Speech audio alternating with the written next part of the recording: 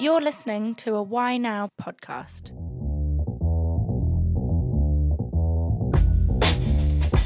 This is Golden Nuggets podcast on whynow.co.uk. I'm your host Al, and I'm a PE teacher of 15 years. This podcast is about interviewing key influencers in education and giving them a platform to deliver their story. I want to explore why and how they do what they do to better inform parents and pupils on their education journey.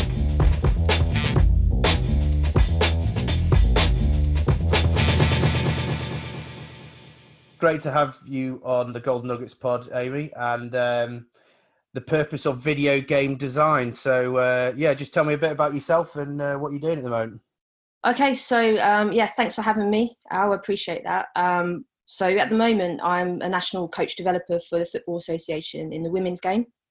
So that's probably it is the first time the women's game has had like dedicated coach developers working across the professional Women's Super League, and then you've got the Women's Championship, which is the tier below, and National League, which is the third tier, and then also we work across the RTCs, which are regional talent centres, which is like equivalent to the boys' academies system. That's been an amazing job so far. I've been there about just over a year, so just getting out and about, meeting coaches, going to their contexts, understanding how they do stuff, and trying to offer some support where I can to those coaches. And it's really cool as well because we've kind of got an opportunity as a team of women's coach developers to kind of shape where we want or where we feel the game needs to go in the future. So learning from the boys' game, from the male game, taking the stuff that's really cool, really good, and then maybe trying not to make some similar mistakes that's occurred in the male game. What do you think they are?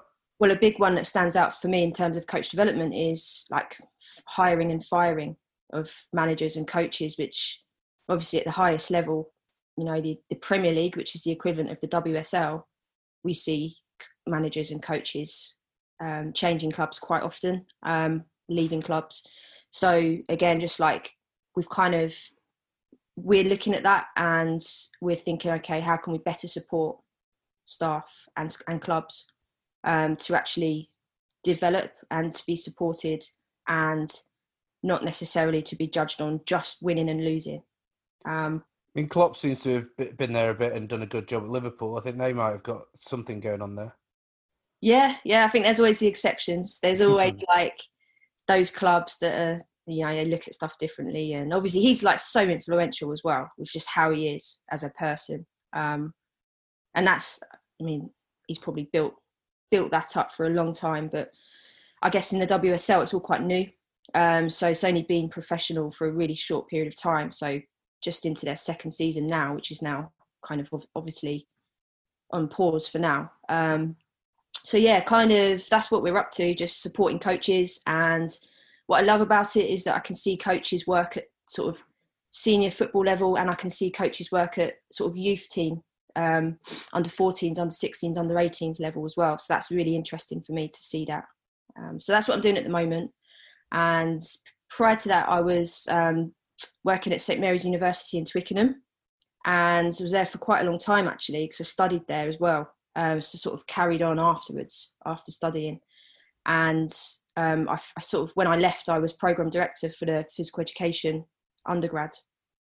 And it's got elements of coaching in it as well, which was why I ended up on the course, because I'm much more coaching than I am physical education, although I have dabbled in PE teaching in the past as well, which I didn't enjoy, I must admit. So it swiftly moved on from PE teaching into more sort of full-time football stuff, coaching stuff.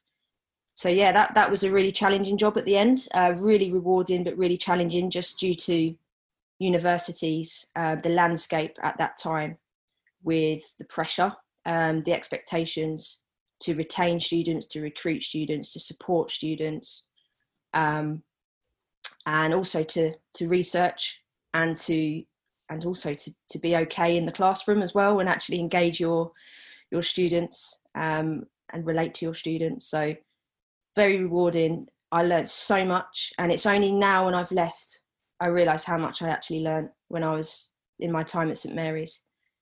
And yeah, I can't thank that university enough, actually. I think, I made some unbelievable friends, worked with some cool colleagues, and just loved being challenged every day. It was a really cool job.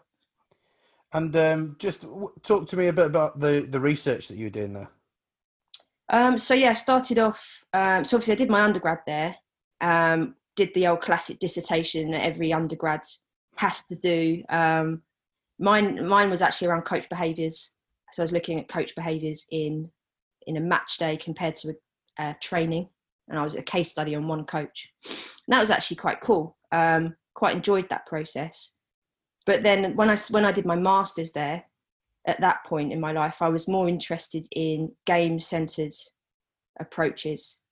So learning through games and play. I was really interested in that. So that's when I started to focus in on video games, because obviously very successful industry, very good at getting people to become really good at the game, but also they really enjoy it. So that's what kind of fascinated me around video games. My master's started off looking into similarities between learning in video games and then learning in team sport. Was there a particular moment where you're like, yeah, video games, that's going to work for me? And where was it from? It was a Google. I just Googled, what is a game? And I didn't mean video games at the time. I was just like, just games. What is a game? And then like naively didn't even realise that, of course, Google is filled with game to Google means like video game stuff, just because of how popular video games are. And then that's why I was like, whoa, okay. Like I'd never really thought of that before. Stumbled across a professor called James Paul Gee, who is at Arizona State University at the moment, an absolute legend of education. Highly recommend anyone and everyone who's interested in education to have a look at his books. There's one I really enjoyed, which is called The Anti-Education Era, where he kind of discusses the modern day education system and the pros and cons of that in his opinion, but it's all related back to what he knows about video game design. What was his general findings from that? It hasn't necessarily got findings, it's more like his opinions of stuff. And I guess to summarize, it's an explanation around why is education so disconnected from life? Like, why is the stuff that we're doing in education not necessarily always supporting the student to be able to go into the real world and utilize that knowledge and skills? What's your opinion on that? My opinion on that, I think it does depend on where you've taught and your philosophy around in that school around education and learning, and the creativity of the teachers in that environment, whether they've got the time and the resources to make it more meaningful where they can. So yeah, I think it does depend. Of course, he's going to go in with an extreme perspective because he's obviously selling a book as well, and he wants that to come across really clearly. But yeah, obviously it does depend, in my opinion, where you are as a teacher. Okay, let's go back to video game design then, and just talk about. I know you've mentioned a previous podcast that you were playing with your brother, and then maybe was like a magic moment for you when you were playing one of these games where you're like, oh, this is really cool? Yeah, so I have 4. I always forget how many. 3 older brothers and 2 younger brothers. So growing up, before my younger brothers were born, I used to spend most of my time with Robert, who was like the next brother in line. So he was nearest to me in age, 6 years older.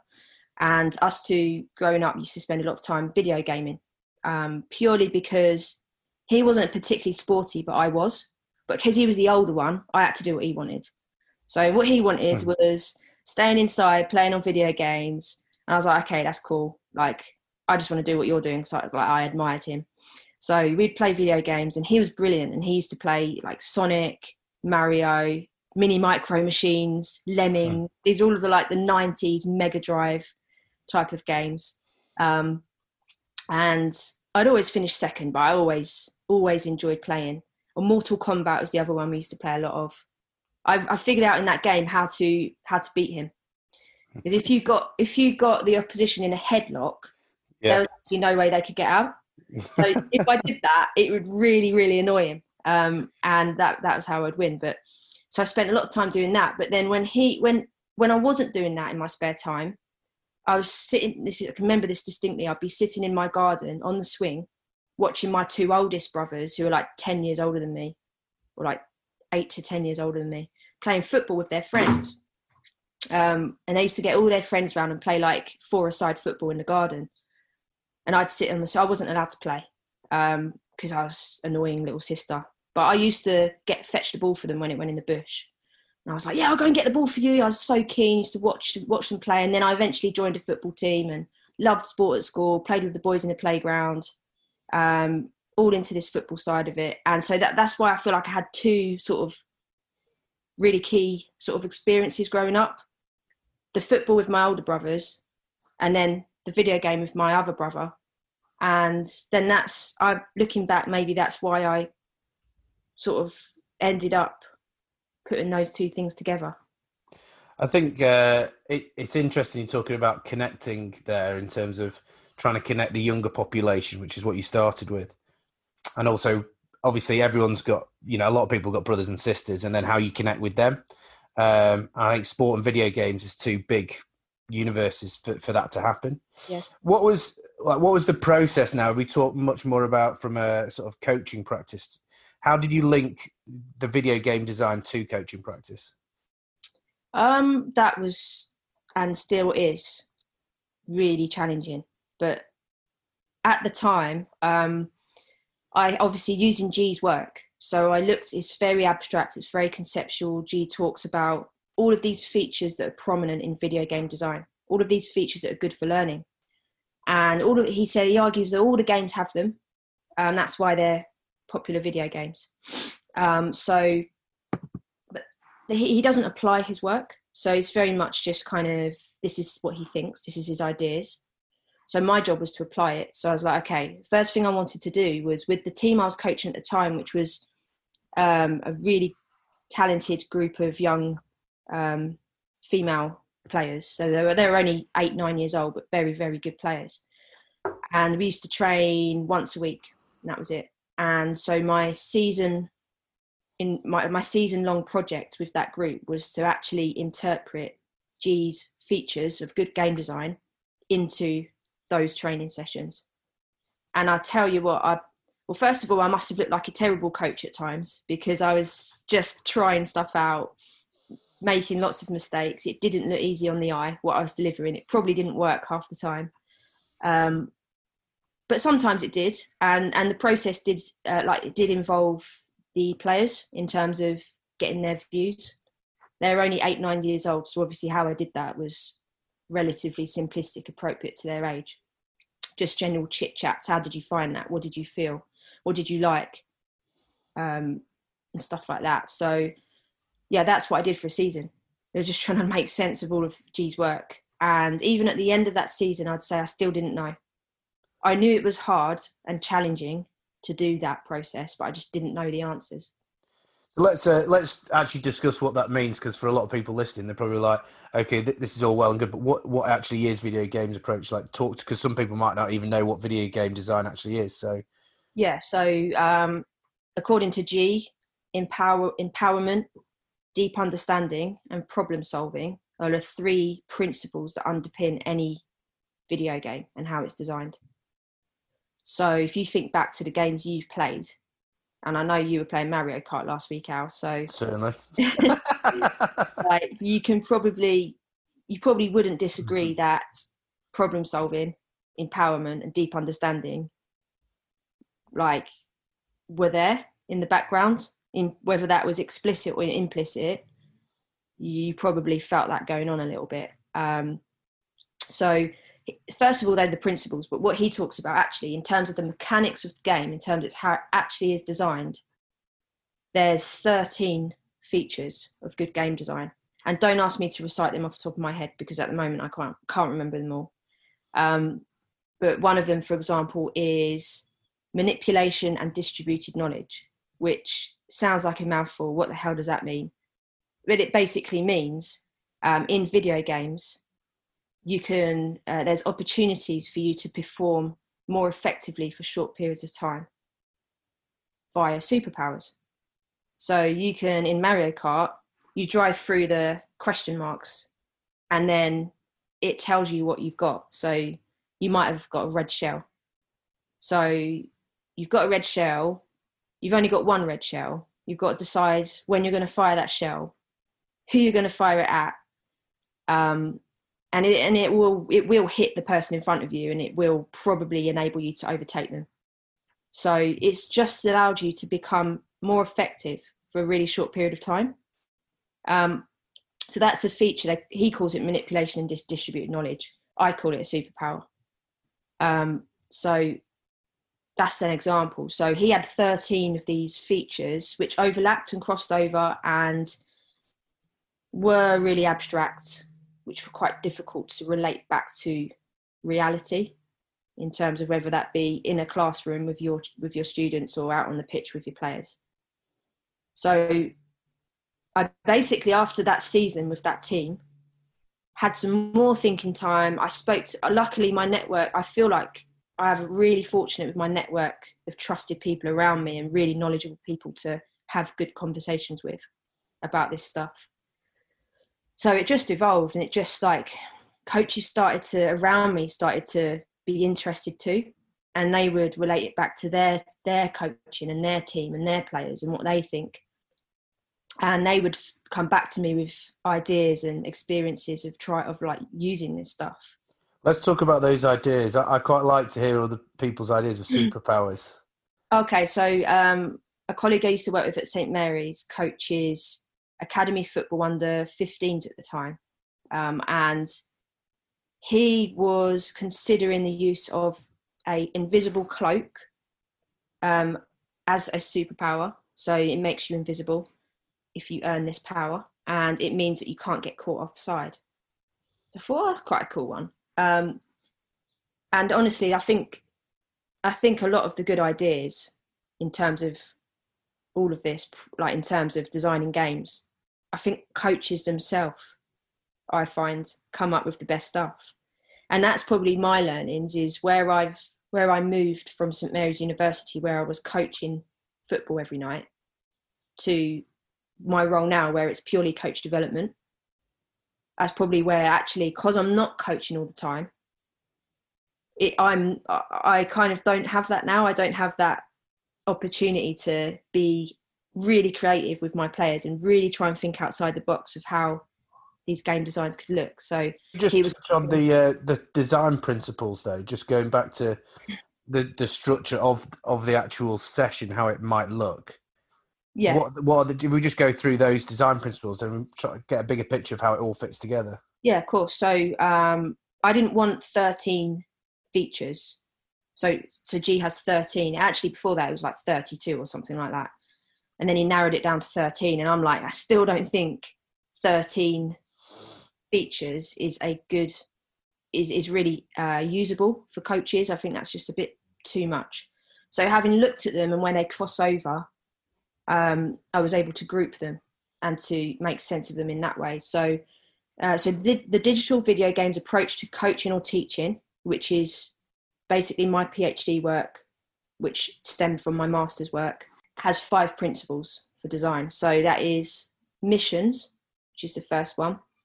So I'm just going to talk about missions. I'll talk about them all, but I'll sort of talk about how they're different to what we might traditionally do as teachers or coaches. So missions is like, instead of a learning objective or instead of a real specific focus of your session or your lesson, a mission is actually a really broad, it's like a goal, as opposed to like really specific stuff that you want them to learn. So if you were a maths teacher, by the way, I'm terrible at maths, but if you were a maths teacher, for example, you would probably like design a lesson around the stuff that you want them to learn. So for example, if it was algebra, your learning objective would be, or objectives would be, in relation to the skills of algebra. Whereas this is like the opposite to that. So it's saying, okay, set a mission. So like in Mario, where your mission is the whole point of the game is to save the princess from the castle. Like that's why Mario is doing what Mario does. And how Mario does that changes all the time.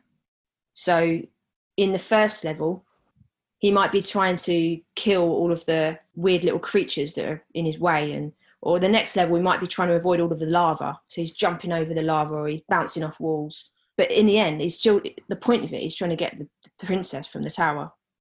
So it's like the end goal. As opposed to, you're not telling Mario, right, in this session, you're trying to learn how to jump, or you're trying to learn how to turn or spin or jump over lava. So that's what video games are really cool at, that it's strategic. You're not prescribing skills for people to learn and understand. You're actually setting a goal, and it's up to the player to decide on what skills to use and when and why. And they end up using lots of different stuff actually, and then deciding what stuff is most useful at what time. Quite interesting, that concept. I looked at something that Warren Abrahams did about an anchor, principles of play of rugby, and then direction of movement is in different directions, but you don't know where you're going. I think that's quite an interesting concept. That not having a technical or tactical focus, it's purely just there's the goal, figure it out, adapt, change, plan, do whatever. Yeah, it's not. Yeah, it is exactly that. No technical, tactical focus. If we were talking football or rugby stuff, but it isn't necessarily just go and figure it out. So this is where then the other features, the other principles of design come in. So you set that mission. The next one would be level ups. So as we've all played video games, we all know that the first level is usually easier. Once you've understood how to use the controller and like you've not died 5 times in the first minutes, then you start to realize, oh, okay, like I've done this level, and then you level up and it gets a bit harder. Obviously, it's like a Mario Kart where you got 50cc, 100, and then 150. So different levels that way. Yeah. Cool. Yeah, exactly. And I know there's different types of video games out there which aren't as linear with that progression, but ultimately you as the person playing the game has control over when it becomes more difficult, if you want it to become more difficult, or if you just level up, it naturally becomes more difficult. So so I thought about that in terms of football, because obviously that's where I was looking at it in particular at the time. And how can I introduce level ups? How can the game become more complex progressively? Which is really hard in an invasion game because it's quite chaotic and there's more than one person playing at the same time. And that was a key finding from my masters, is actually where there's multiplayer, that becomes quite tricky to manage.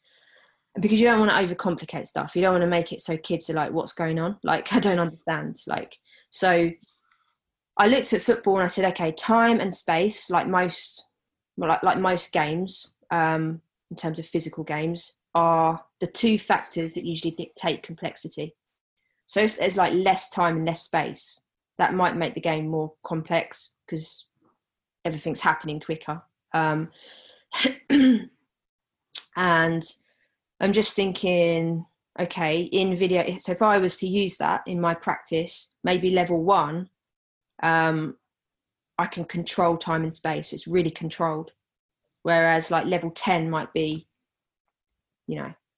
not very controlled. So an example is, in football, if you were just playing a match, say a 5v5 match, a simple thing that, and I know a lot of coaches use this, is they would grid out the area and maybe have some channels lengthways, and then put players in channels and say, actually, to start with, you're locked in those channels. And what that means is it's still a match, but it just means that me and you, for example, Al, we're in the left-hand channel and we can't go in the other channels.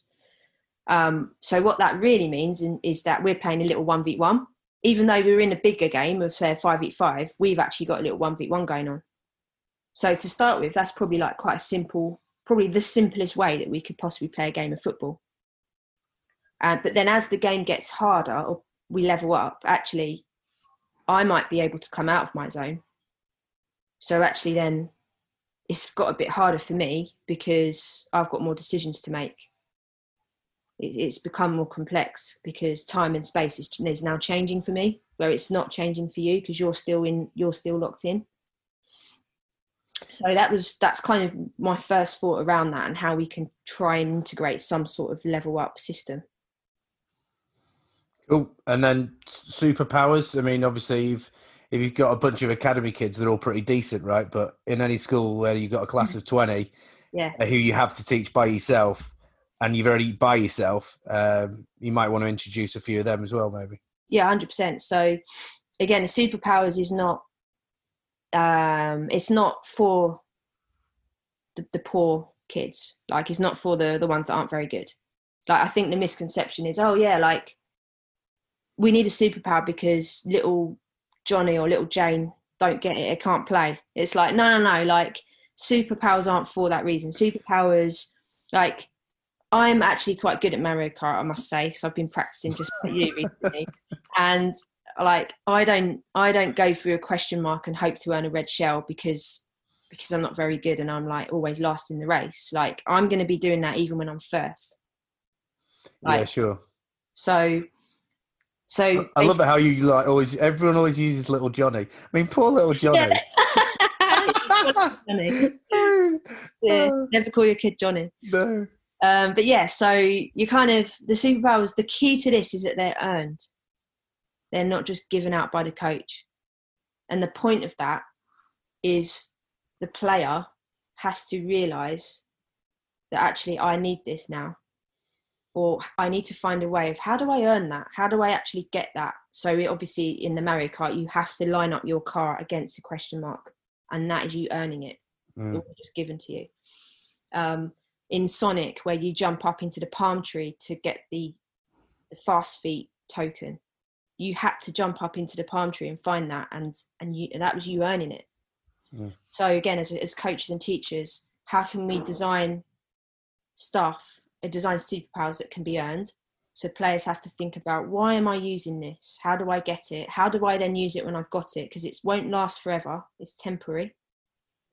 So, you know, whether it's the invisible cloak that enables you to be offside, earned because I picked up the cloak at the right time. It was a bib lying on the floor, for example. And also, like, this is the other debate that a lot of people would have, is how realistic are superpowers? How realistic are they to like an actual game of football? And I know they're not realistic, but that's not the point. It's not trying to be realistic. It's trying to create a situation where you get that player to think about all that stuff I've just mentioned there.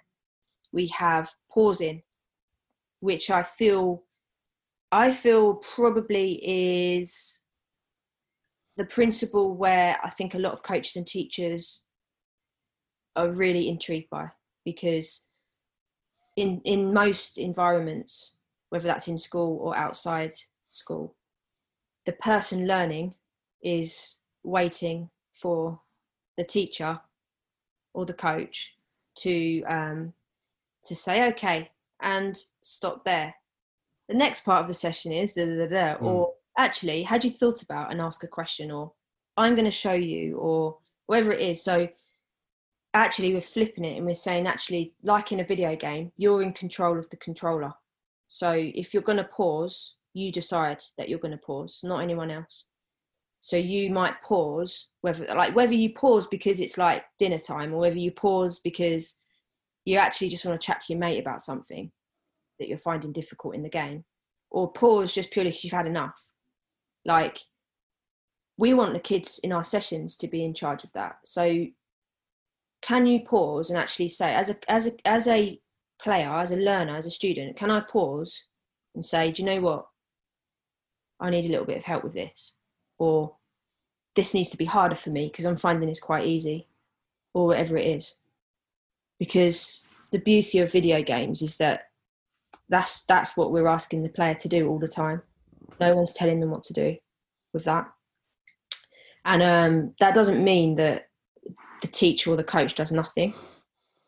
Because again, that's the misconception. I'm not saying the game is the teacher, and I'm not saying that the teacher just stands back and does absolutely nothing. The teacher's job, if using this approach, is to observe, is to be ready when called upon. Because I might pause, and you might be my teacher, Al, and I might say, do you know what, Al, I've in this part of this algebra equation, I'm getting stuck. I really can't get over this little part here. I don't understand it. If you haven't observed me in that process, or taken or concentrated on what I'm doing and what I'm not doing, you might not be best placed to actually support me with that. But when I do ask for your help, you're ready. You're coming in. This is your time. This is your moment to coach. This is your moment to teach. So the moments to coach and teach might become less, maybe, but become maybe more powerful, more meaningful, because you've been called upon. Maybe they don't want you to be like really, really giving loads of help. They might say, don't tell me the answer. Actually, just give me a little bit of a hint. Because you do get those types of kids who are quite stubborn as well, who don't always want the teacher and the coach to tell them it straight away. Yeah, my kids are both like that.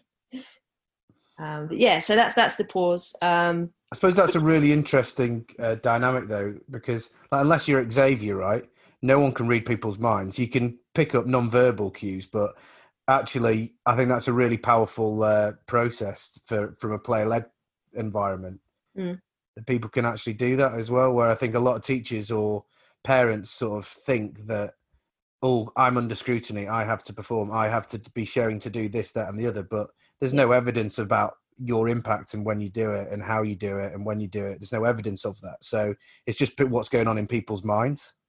Oh, and that's the key. And that's the key is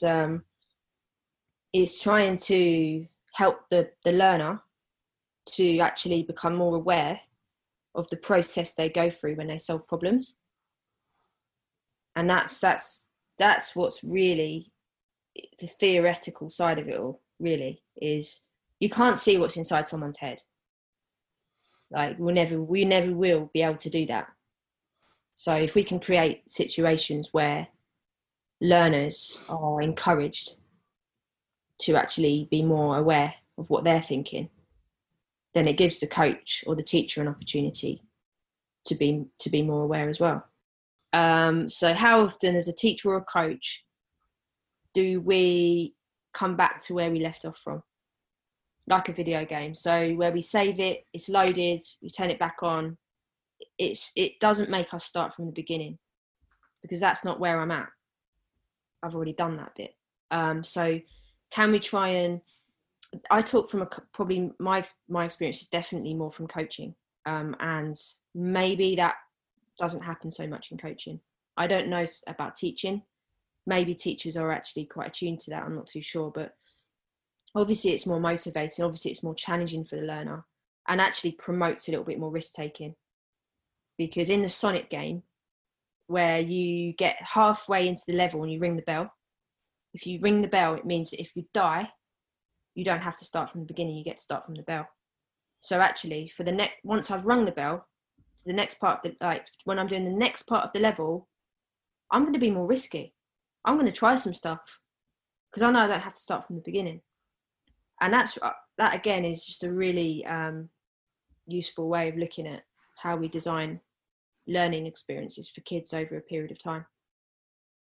I really like that. I like that. I like when you ring the bell. It's like, oh, thank God. Yes, I'll just start again right from the start. Yeah. So non-sporting environment, I think that's one of the key things for me. Is like, how do you actually apply it in the classroom? Yeah, so I think there's definitely scope to apply this approach in any environment. So I do know there is maths and science teachers out there who have given it a go. I haven't seen it myself, so I don't know what it looked like or how it went, or whether it was true to those principles. But essentially, the 5 things I've mentioned are transferable, aren't they? Because if you've got a group of people in front of you sitting down in a classroom, or if you've got a group of people out in front of you running around a football pitch, it's just creating learning experiences. So missions.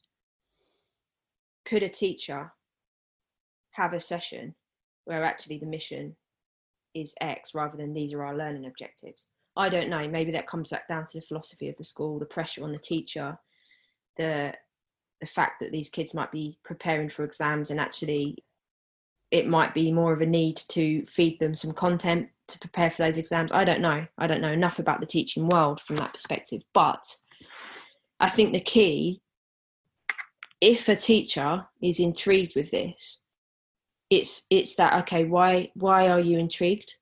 Is it because it sounds different and new and interesting, or is it because it's actually got a purpose behind it? And that's what we haven't spoken about yet, which is the purpose. So the purpose of this is metacognition. The whole point behind the video games approach is to develop strategic thinking. So the when and the why to do stuff, and to be aware and in control of your own thinking, which definitely in the sporting environment is hard to do, because the game, if it's football, for example, the game happens really fast. So there's not always a lot of time to think. If you're in a classroom learning science, it's probably like quite relatively slow paced, and actually you do have time to think. So there is definitely scope to be metacognitive in the classroom. And if teachers value strategic understanding and metacognition, if that's something they value, then that's the approach that needs to be used, because that's what that approach does. That approach doesn't necessarily make you a genius in knowing all of the theory behind science, but it will help kids to develop their ability to think strategically. Have you heard of Classcraft? No, what's that? So it's something that I've tried briefly, and it's about using what you've said with the kids, and they have their quest, and there's different goals with the quest, and then they've got basically within that, so like joint actions, neuromuscular, biomechanical principles, and then they choose their own journey, and then they've got a set of skills, and they've got a warrior, and they can upskill their warriors with certain powers. Yeah. And then you can sort of like put constraints in. So if someone's done something bad or behaved poorly in the class, you can put negative points on certain things as well. Okay. Could that work? That ideology behind it, or I mean, you probably based upon what you said there, I'd say I'm not sure, because I probably have to see it and experience it myself. I was just thinking about a conversation we've had previously, and I know you will ask me this question, but this might be a timely opportunity to cool. It's gamification. Yeah. And how is gamification linked to all of this, and how's it different? So I guess coming back to that example you've just given, I guess it comes back to what's the purpose behind that? Like, was it to control the kids' behaviours and make sure that people are engaged, enjoying learning and not causing trouble? Or was it something else? Was it deeper than that? I'm not sure. And that's, from my perspective, that's where what I'm speaking about differs. What I'm speaking about is metacognition and actually strategic understanding, strategic thinking, not engagement. So I think what you'd find when you use a video games approach is that kids are more engaged, but that's not the point of it. Whereas I'd say probably the initial purpose of a gamification is to motivate people, to engage people in that process. And then as a secondary outcome, they might actually end up learning some stuff. So that's where the purposes are flipped for each of them, if that makes sense. Yep. Yeah, that makes sense. It's interesting because when I was doing this as well, what you've said's I don't know, it sort of resonated with me slightly, thinking, why am I, for engagement, am I just doing it because I enjoy it? or a couple of kids enjoy it, or is it actually beneficial and has it made an impact on the whole classroom environment? Yeah. But I mean, gamification is a different conversation for a different time. But have you found? So if we talk about sort of evidence, we sort of approach that briefly. But in terms of, have you actually said, "Oh, this person has adopted video games approach, and they have seen success, and this is what success looks like"? That's a really good question. So ad hoc, I'm hearing from coaches quite a lot about how they've said, kids are now thinking and talking more about what they're trying to do and why they're trying to do it. Kids are trying stuff in these games that we haven't seen them try before. Kids seem like they're more engaged, so that secondary outcome is coming out. In terms of proper evidence, that's what I'm going through at the moment in the PhD. So it's going to build up to that. So the final study, which won't happen for a few years, is going to look at exactly what you said there around if a coach is using this approach frequently in their practice, how can we now look at the effect it's having on game understanding? Because that's the whole point of it. It's about understanding. It's not about engagement. So we want to look at the understanding of the players, and has their understanding become more strategic over time? The video games approach to coaching is really, really new. Like in 2017 was the first time it was published in a peer-reviewed article as an actual approach to coaching. So, and it's only 2020 now. So there just has to be those steps in between. Like the paper after the 2017 was, again, more about the theory. You have to be really clear about the theoretical underpinnings of this before we just dive into impact.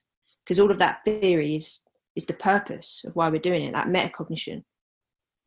I talk about metacognitive game skills, which is the point of using this approach. So let's talk about metacognition quickly, because some people out there might be like, I don't know what you're on about. Yeah. So again, it's that